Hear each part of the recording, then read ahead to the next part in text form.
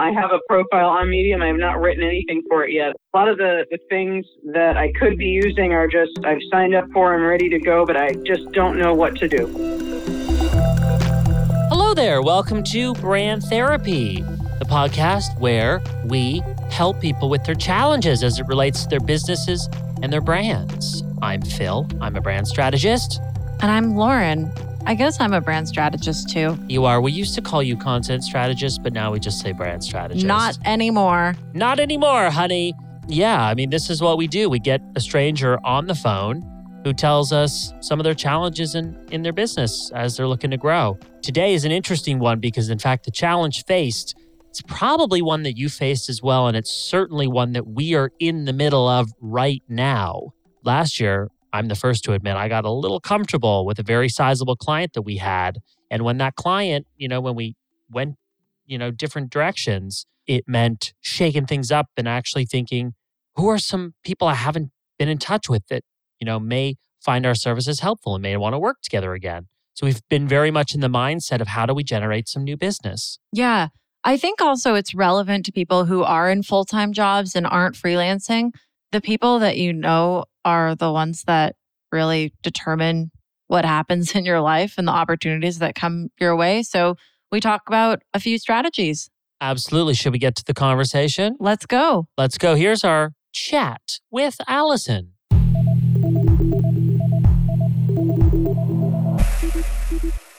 My name is Allison. I am an independent writer, editor, and proofreader.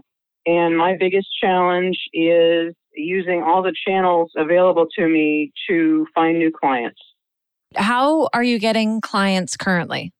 Currently, the clients that I have come from places that I've been employed before. Like if I've been an editor somewhere, most of the time I continue doing some work on a freelance basis after I leave that place. And those are the clients that I have now are both from places that I've worked before. This is a tough one, but I want to actually have Phil, I want you to talk about how you got the ball rolling with getting your own clients, because Phil, you're so good at it. And I think maybe talk about your own experience first, and then we can get back. Well, just so I'm clear, how recent is the pivot from full-time employment and rocking that responsibility as part of an organization to freelancing? Is that the place that you're in right now? I'm full-time freelancing right now. Just to give you a little background, I think I started with, I've been freelancing in some way or another ever since I started. Because my first job was actually just writing a newspaper column on a freelance basis. So that was my very first gig. And ever since then, I've always had some combination of usually a regular full-time employment and then, one or two side gigs. And there was one period of time in there when I freelanced full-time for a couple of years, and then I went back to having a full-time job. A lot of it has to depend on what kind of healthcare is available out there. So I've always had some kind of combination of full-time work and a side job. How many years of experience and what kind of relationships do you have that are existing that you could leverage more or less if you went back and made contact with those people? My first editorial job, my full-time editorial job was in 1998, and I've been working, freelancing continuously for that company since then, ever since I worked there and beyond. So I have an ongoing relationship with them for, 20 years now. So that's definitely a strong client there. So, and some of the other editors that worked there, I've gotten work from them, so word of mouth from those people. And then the last magazine I worked for up until February 2017, I freelanced for them. I write a couple of articles a month usually, and I'm working on some editing as well.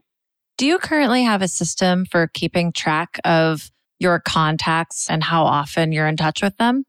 I don't have anything formal, no. Ooh, this is juicy. I think I want to talk about that. Actually, okay. It's funny, Allison, because let me tell you why. We're in the process of doing that in this very moment. And so there's not really an exact science for it, but actually if there was, I think we've created it, or at least we've made an attempt to create some kind of structure. Here's why we bring this up. Let me just preface this. You mentioned positioning yourself for new jobs, having a website, all of that is fine and dandy. That's great. You want people to discover you, but the energy that goes into forming a new relationship is at least double the energy that it takes to reignite an existing relationship. So I'm not saying it's not important, but I'm saying it's secondary to at least first giving thought to who are some people that I know that I haven't reconnected with that say you just complete your website or you've got a new project or you've got something exciting to share, gives you an excuse to make contact with some of those existing relationships. Much easier to do business with people who already know you and how great you are than trying to sell it from scratch. Yes. I've been on Upwork lately, and doing those cold proposals definitely takes a lot of energy. Yeah, do those if you have to. But you know what I almost want to say to you? Do those once we've exhausted every possible previous lead and contact and opportunity. I'd rather than be sending cold proposals on Upwork, I'd rather you be sending friendly drop-in messages to people you're already connected to on LinkedIn. Oh, okay. Have you ever heard of the book or read the book, Never Eat Alone? No. Yeah, it's good. It's good, and I would definitely recommend picking it up. The main kind of strategy that the author, Keith Ferrazzi, he's basically a sort of master in social connection, and he created sort of a formula or a system for how you can be a good networker, so to speak. And it's pretty fascinating. In his book, I'm sure he's done an updated version since I read it 10 years ago, but he recommends that you have a spreadsheet or some sort of system that lists out every single person that you've ever met and know. And in that spreadsheet, you keep their, phone number, you make note of their birthday, you make a note of what industry they work in, and more importantly, you make note of the last time you connected with them, whether it's a phone call or an email. I know there are a lot of online tools now, like in HubSpot, that will actually keep track of that for you, which is cool. So you sync it up with your inbox and it'll note the last time you connected with that person. But regardless of that, Keith recommends that every 3 months, you reach out and just get on that person's radar, even if it means calling them on their birthday just to see how they're doing. And to never have the expectation that there's a transaction or that you're going to get something out of it, but to genuinely reach out and ask about them. And it's kind of cool. It's daunting, but it's cool. And we're implementing something quite similar ourselves right now, as Phil mentioned, where we went through, we made a list of every single client or person that we've worked with, that Phil has worked with over the past 5 years. And we're in the process of emailing literally all of them for a catch-up phone call. These are people that Phil hasn't talked to for years? Yeah. Yeah. For years. And it's a very humbling experience because there's a handful of them that I don't want to talk to be honest with you. And I'm sure we can all relate to this. But here's another fun little part of this. Lauren and I like to make rules to keep things fun. We made a rule that we're each only allowed to remove 10 people from the list each. 10 clients we really don't want to start the conversation with again. I'm emailing people that honestly I don't want to be emailing, but I hate to admit it's led from email, sometimes to conversation, to actually reigniting an old relationship that has turned into working projects. This has happened recently. I've sent about Lauren, 30, 40 outreach emails in total. And she's always pushing me to do this. I'm always like, oh God, I don't want to do this. But I'm telling you, focusing on reigniting old relationships over winning new ones, it's true. It is easier and it's more effective. It's a better use of your time if you haven't done it yet. Yeah, I have not done anything like that. Yeah, try it. Those 30 emails that Phil has sent has led to five figures of business in the past 2 months for us. It really works. Yeah. It pains me we're not cutting that out. It pains me to admit, but it's true. Because Lauren's always like, you need to reach out to these old people. I'm like, oh God, can't we just get new clients? Like we've already branded them. We've already done work. But you know what? Sometimes it's just a matter of staying on people's radar. That's why I'm excited to share that one with you today. Let's maybe talk about how to actually take that and put it into action. So if you're not using HubSpot or a way to manage your contacts, a spreadsheet is great. I recommend Google Sheets or even Airtable. Airtable is such a cool tool, really beautiful interface to manage data like this. This is such a better use of your time than preparing a proposal for Upwork. I'm on the other end of it where I hire contractors on Upwork, and I feel bad when I post a job and I get 30 proposals in the first hour. I'm like, damn, people are spending a lot of time on this and I'm not going to hire any of you, maybe one or two of you. But because it's online and it's so passive, that process, I think it is pretty hard to win business on there unless you're one of the very top earners, because I'm comparing you against people who've completed 3,000 jobs and have 99% success rate and have 100 plus reviews. It's very difficult, not impossible, but very difficult to stand out there. So let's come up with a strategy today on what you can do next to manage your contacts. One of the first things, do you use Gmail? Do you use Google Mail? Yes. Beautiful. So one of the easiest first steps for you is to log into Gmail, click contacts up on the top left. You can export all of your contacts, all of the people you have ever emailed. Now, I'm not saying that it's an easy task to go through and organize this, but how great to have everything in one place. A lot of people don't realize you can do this. They ignore Google Contacts, but it keeps track of everyone you've ever emailed. And this is where you can, there are other tools I should mention to look into, like Data Miner and stuff like this. I won't spend a lot of time talking about those because it's a little more advanced, but just start with Google Contacts and start to spend time organizing these, categorizing these clients in a way that help you prioritize who you need to reach out to first. I think, Lauren, we did something very simple. I think we assigned each client. I was overwhelmed. We had 268 clients, previous clients. And some of them we'd worked with too recently to email and say, hey, let's pick up the conversation where we left, right? Because we worked with them a few months ago. But I kind of went through initially very quickly once I got that list down to people that I wanted to reconnect with. And I gave them a score, 1 to 3, prioritizing them. So if they were a 1, those are the ones I went through the list first. Then I went back to the top of the list and did 2. I'm in the process of working down the list and doing 3. That way, it's not just based on alphabetical order or time, it's based on priority, which you can kind of judge, because it is going to be overwhelming. There's going to be a lot of people on that list that you've emailed. Right. Yeah, I had no idea you could even do that with Google Contacts. I was not aware of that one. I'll be honest, I didn't know either. I was like, wow, Phil, your bag of tricks. Yeah. Another thing too that Phil and I considered with the 1 to 3 scoring strategy is people who get the 1 designation would warrant an in-person meeting, like coffee or lunch, because your time is valuable. And whether we like it or not, it takes time to get ready, get in your car, drive to wherever you're driving, meet them, come back, and you're losing time that you could otherwise be working. So 1 is an either Skype meeting or an in-person lunch or coffee. 2 would be a phone call. And 3 is a touch base email. I would judge sort of the response or uptake to your 1s and 2s email, 1 and 2 emails before deciding on whether 3s get just an email update or you have a phone call with them. Just see how it goes. But at least that helped us sort of manage, I guess, people asking for lunch if, we don't historically have a very strong relationship or don't see a lot of long-term potential with that partnership. Mm-hmm. Yeah, that makes sense. Hold on. I think Phil has something to say. Me? What about you? Oh, yeah. I love putting you on the spot. You do.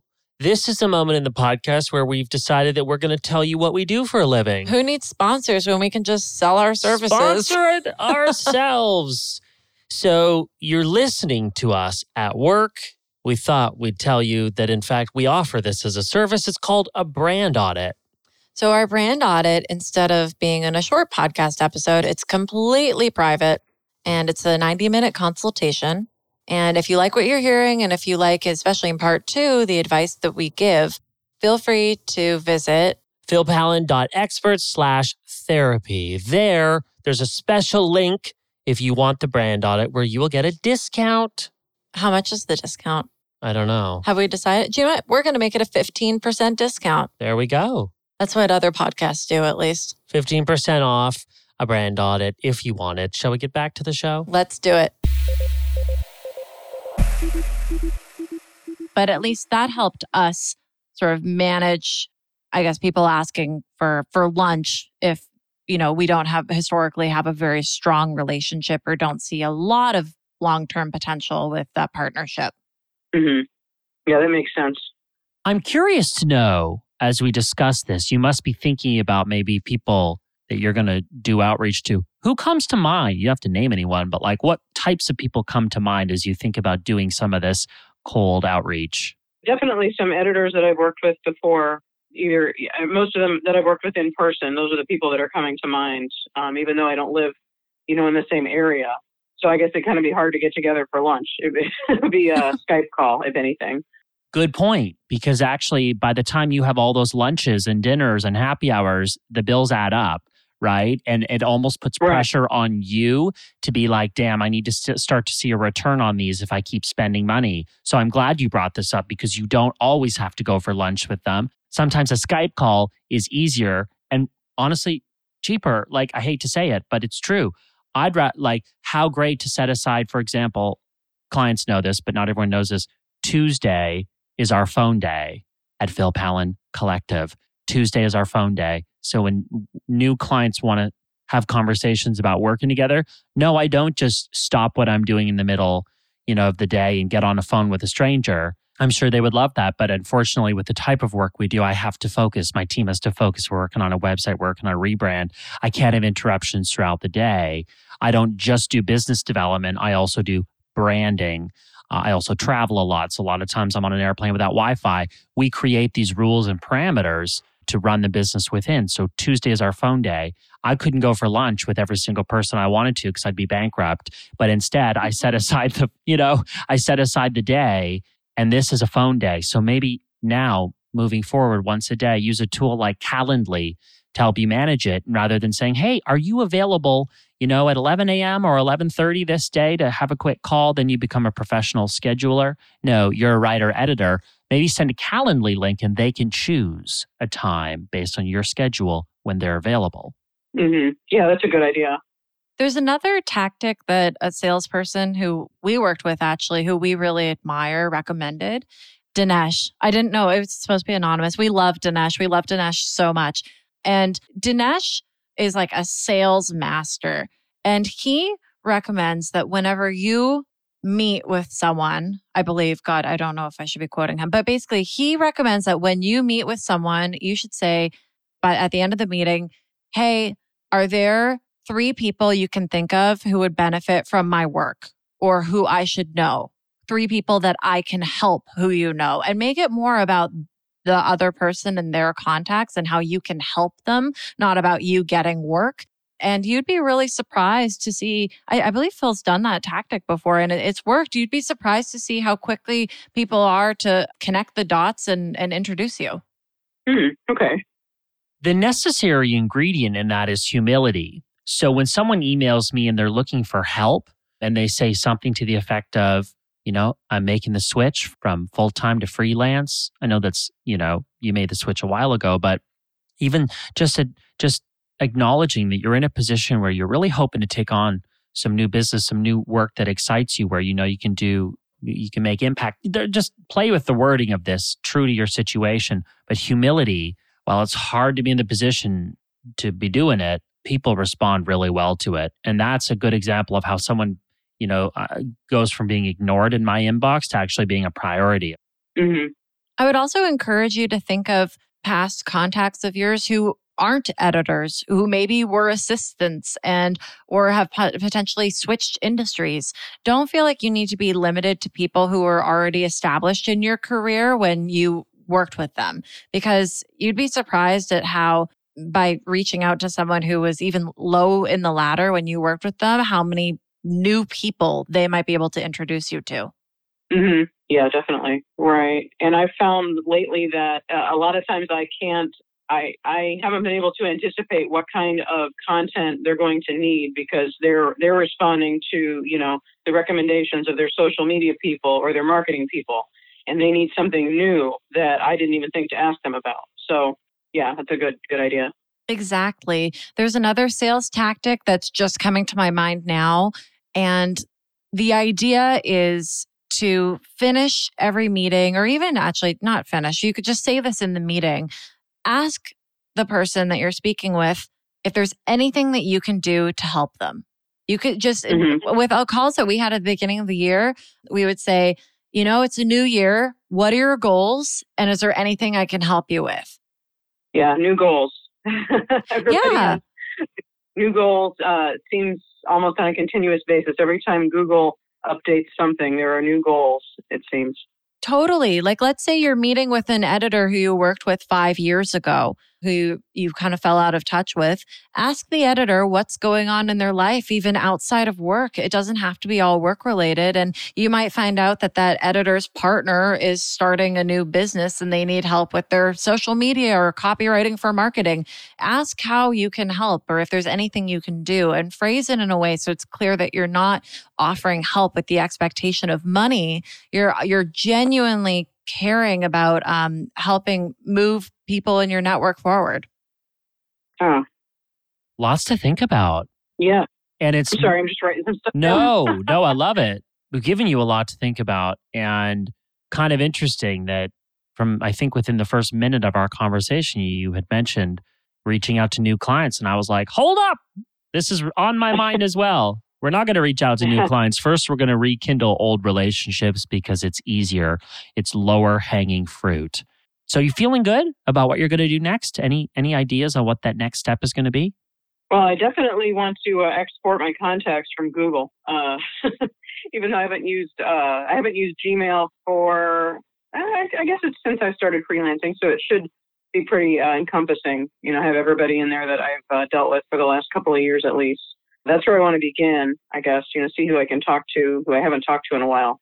Perfect. I think you can export your LinkedIn contacts too, right? Yeah, Phil's nodding. I would export LinkedIn as well. And the email address associated with that LinkedIn account actually comes out as part of the data in that export. Mm-hmm. What are your thoughts about LinkedIn just as a network? I always experience kind of mixed feelings about it because of the way I use it. I don't know if I use it the way the typical user does, where I'm kind of making connections, but I tend not to use it the way I use Facebook. I think LinkedIn is hotter now than ever because Facebook is more frustrating than ever. And I think the right people are on LinkedIn and the right people are spending time on LinkedIn. Video performs very well on LinkedIn. Posts are doing better. LinkedIn, really, the best part of it is the value it has as a search engine. So using it as a tool to find people, to maintain relationships, message people of interest. Yes. I'm all for LinkedIn. It used to be my least favorite platform, and it's probably my new rising favorite in terms of, where I think time is best spent. So I'm all for it. Oh, okay. Yeah, I think the last few times I've looked at it, it's because, they send me an email and I remember to, go on and look. But I'm never quite sure what kind of things I should post there if I'm, posting content to the feed. I don't have that intuitive feeling for what kind of things I should post there the way I do for maybe, Facebook or Twitter. Those feel more natural for some reason. I would, again, focus less on getting the attention of new people and instead just put your focus on LinkedIn towards messaging people you already know. Like if you're looking for business, that's really the surest way to get work quickly. And then once you're feeling you're at a really good place with clients and you've gone through your entire list, then I would focus on the marketing efforts. Don't even go there right now. What do you think about having I actually just read a post this morning, I think it was on Writer's Digest, about why the pros and cons of having an author blog. And a lot of times they say don't even bother because it's just something you're putting your energy into that takes away from the work you're doing. But the advantage I would see to it is having something I could post on places like LinkedIn. Do you recommend having a blog just so that you can have a home for your content? I think there's merit in both. If you're too busy to write your own blog post properly, then don't do it. But if you've got the opportunity to show us your writing ability through your own formulation of your own thoughts, then do it. Yeah, because exactly the whole point of having a blog, whether it's a place you're sharing articles you've written elsewhere or your own, living there, then the whole point of it is to drive people back to your website because there's new content. I would also, if you're blogging, I would also check out Medium, which is incredibly powerful if you can write something that has the potential to be shared by others.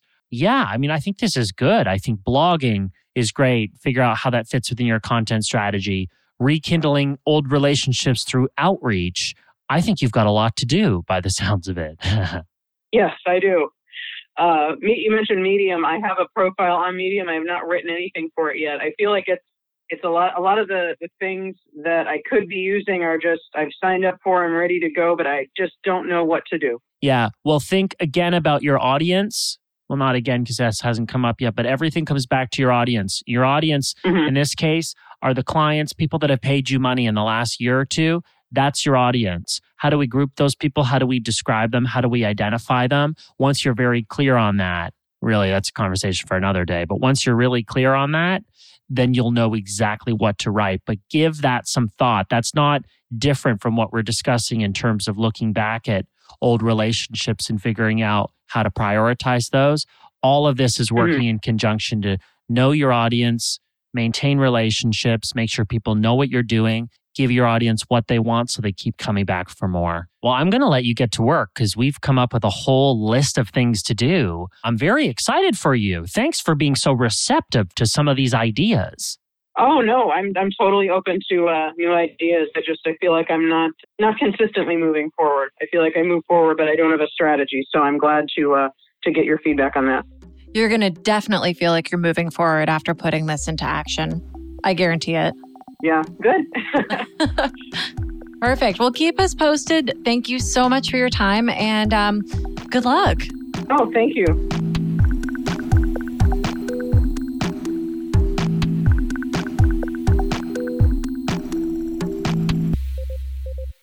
Well, this was a fun topic because it's very, very fresh on my mind as I sit here and look at 300 drafts in my inbox, emails I need to send to past clients. Everyone's got to do it. If you are freelancing, you are also in charge of biz dev. It's just how it goes. It is how it goes. It's like a hot potato you and I throw back at each other. It's like, well, you do it. Well, no, you do it. No, but that's your job. Well, I think it's your job. Oh my God. But no, it is responsibility on everyone to bring in new clients and at least maintain relationships that may turn into clients. You never know. Maybe a friendship, maybe a client. You can't really anticipate that, but what you can do is stay on people's radar. And I think that's what Allison she sounds excited about that. So much energy goes into generating new business and acquiring new clients, but you don't realize how much easier is it to drum up conversation and business with someone who already knows you and knows you're good. Definitely. I think she's going to get work out of this. I really, really do. When I think about kind of obscure meetings that we've had where with no expectations that have led to work, it's happened more times than I can count. Absolutely. We want to know what you think. Have you tried any efforts like this? How do you keep track of your relationships? Don't just listen to the podcast. Interact with us. I'm at Phil Palin on Instagram and Twitter. What are you? I'm at the Lauren Moore. Continue this conversation. We want to know what you think. What are your strategies? What did you think about the feedback we gave you? What do you think about the podcast? If you like it, go to iTunes, leave a review. We appreciate it. Really appreciate it. It helps other people find this. And we'll be back as we do next week with a brand new episode, a brand new subject, and a brand new challenge here on Brand Therapy. Thanks for hanging out with us for a few minutes, and we'll see you next week. Bye.